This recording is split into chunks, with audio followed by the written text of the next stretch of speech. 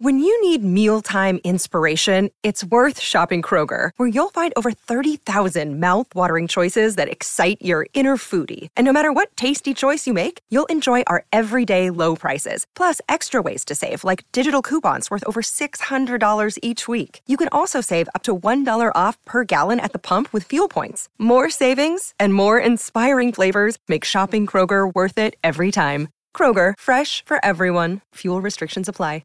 Every year, the Pittsburgh chapter of the Baseball Writers Association of America selects an MVP of the team in their chapter.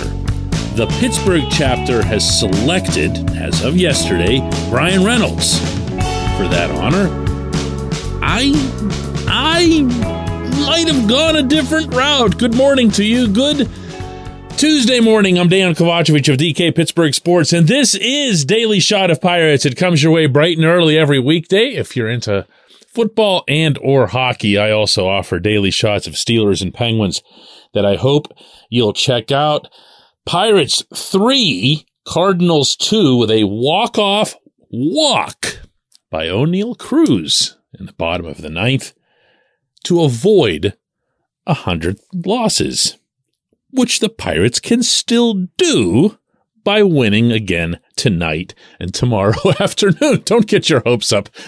Good things don't happen to teams that aren't even trying, at least not at the management level. They're going to lose their 100th game. But that doesn't mean that there haven't been some positives scattered along the way. Reynolds, of course, is one of those with 26 homers, team best OPS, team best everything. And he is, as Derek Shelton called him yesterday, the team's best player. He's out there every day. He plays through pain. He's in one of the most important positions in center field. He handles it professionally, occasionally dynamically. I'm taking absolutely nothing away from Reynolds. Believe me, I have all the respect in the world for this kid. My MVP, maybe it's because I place so much focus myself on seeing who gets better, who rises up, who leaps above expectations. And in the case of Mitch Keller, maybe he just fulfilled expectations that we've had for a long time, so he went from being a disappointment to someone that you really feel like you can count on going into the future. Mitch, of course, pitched last night, 5 innings, 2 runs.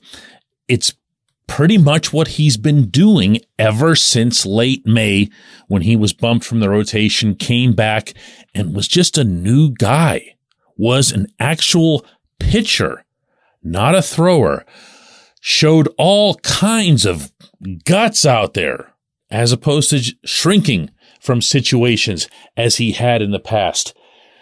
Mitch is the success story of the Pittsburgh Pirates in 2022. The success story. And maybe that's the better designation to give him. Here's a little bit of what Mitch had to say last night after the game about the season that he's had. Up and down first month. I thought I did pretty well in the first month. Just some bad luck here and there. Again, just seemed like anything was falling through. And then just going to the bullpen and working on a new sinker and a new slider, and then just kind of putting it all together and just kind of rolling with it after that. Just proud of myself for how I hung in there and just kept going, because I know I'm a good pitcher. I know I've done it in the past, and just felt really good after that point. He knows it too. You can hear that, can't you? He knows he's broken through. Doesn't mean he won't have struggles again. Doesn't mean he won't have lousy starts from time to time. Almost all pitchers do. But he knows he's made it to the other side. This portion of Daily Shot of Pirates is brought to you by our friends at North Shore Tavern. That's directly across Federal Street from PNC Park. It's home of Steak on a Stone, an eating experience, underscoring the word experience.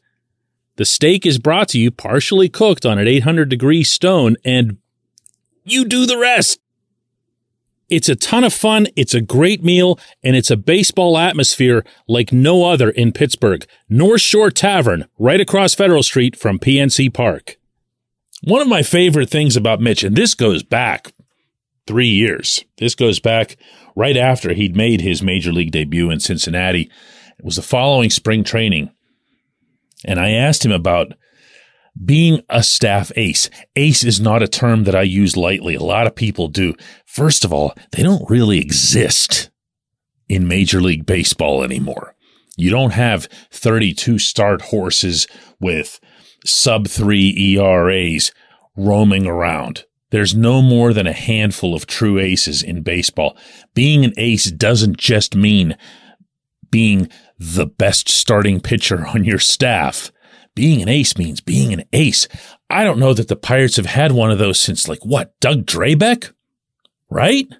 Maybe a couple years of Francisco Cordova. Todd Ritchie had a year where he seemed like one of those for a little while.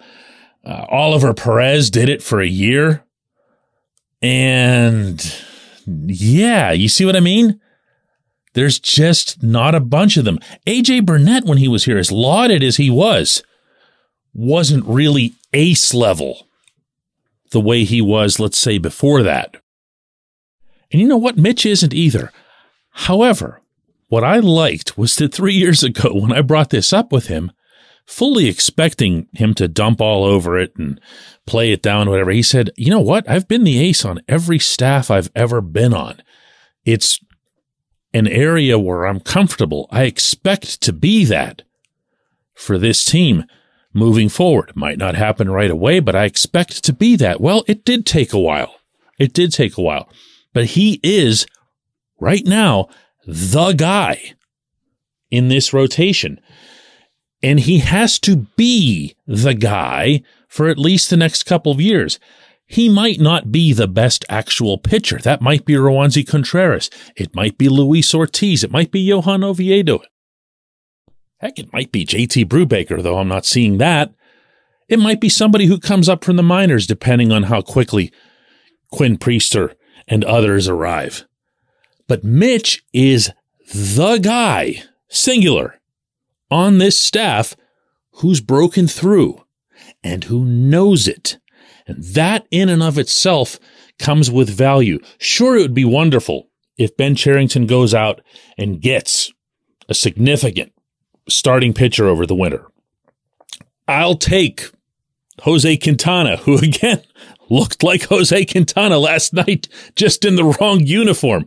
I'll take him back as a free agent. I'll give him a nice contract, a year or two, something that he couldn't have had if he hadn't worked with the Pirates the way he did through the spring and the early part of this summer. But I'll also take an anchor to that rotation, and maybe that's the better terminology for Mitch and the level to which he's risen. He can be the anchor. He can be the stability for this rotation.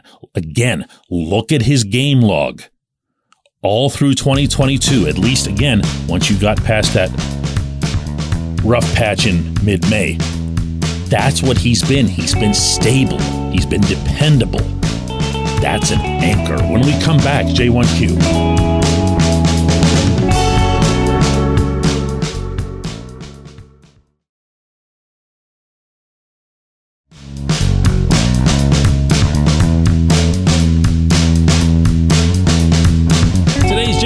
Comes from Phil, who says, hey, DK, I've heard you say several times on the show that while you aren't pleased with what's happening at the major league level right now, overall, that Ben Cherington and company have a good plan in place. And I assume that's in reference to the talent and potential that they have in the system. I was hoping that you could elaborate on what it is about the overall direction of the team that gives you confidence. Sorry in advance if I misunderstood your stance. Actually, Phil, you did, but that's not your fault because my stance is way more nebulous than most people should be able to gather the first time they hear it. It's a lot more basic than who they have in the minors or what they have coming. In fact, this year for me, that's been a disappointment. When I'm referring to the approach, I'm going all the way back to sitting with Cherington and Bob Nutting in that room at 115 Federal when he was hired, and he laid out what he wanted to do. Didn't say how long, didn't say how much payroll would go down, didn't say that he'd hang on to positional coaches that might not be worth hanging on to, but the approach, the general approach, was what this franchise has needed for 20 years and hadn't adopted before he arrived. In the simplest form, it's this. Cherington's aim was to acquire as much high-ceiling talent and infuse it into the organization to create mass quantity as well as, ideally, mass quality. The risk that you run in taking that approach is that, well, sometimes high-ceiling guys fizzle out. They turn into nothing. They're not stable, to use that term again from the opening segment. They're not guys that you can count on and depend on because they don't necessarily always develop dependable skills. Let me give you an example here. When Neil Huntington was GM and he was making trades, with very few exceptions, and going all the way back to Jason Bay, Xavier Nady, and running right through Garrett Cole, he would line up a bunch of guys that were AAA but Major League ready. I'll translate that for you.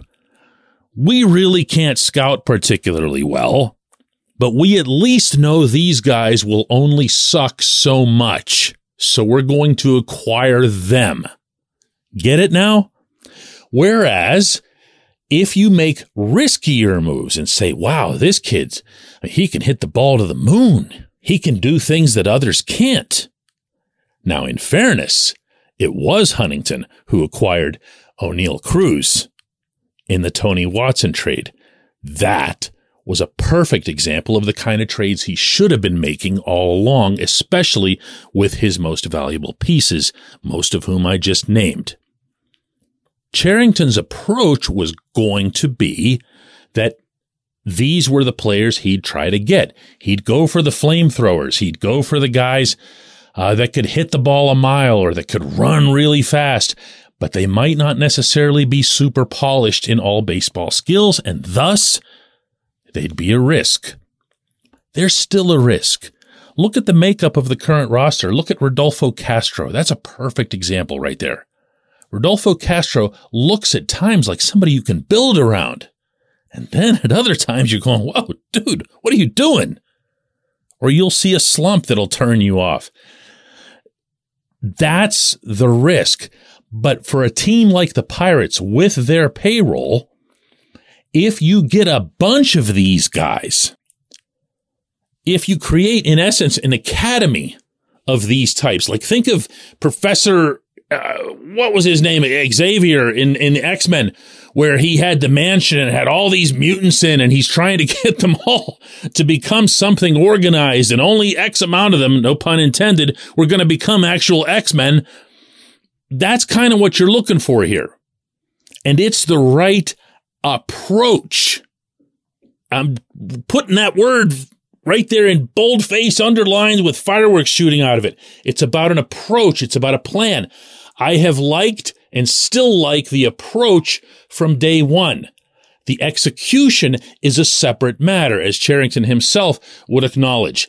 I haven't been wild about the execution in places, and I definitely haven't been wild about the pace and the disrespect, the open disrespect that's happened at the Pittsburgh level in 2022. I felt all of that could be avoided, and I really feel it could and should be avoided in 2023, even though I know that it won't be. I appreciate the question. I appreciate everyone listening to Daily Shot of Pirates. We'll do another one of these tomorrow when there will not be 100th loss. They're actually not going to lose 100. This is it. They're going to sweep.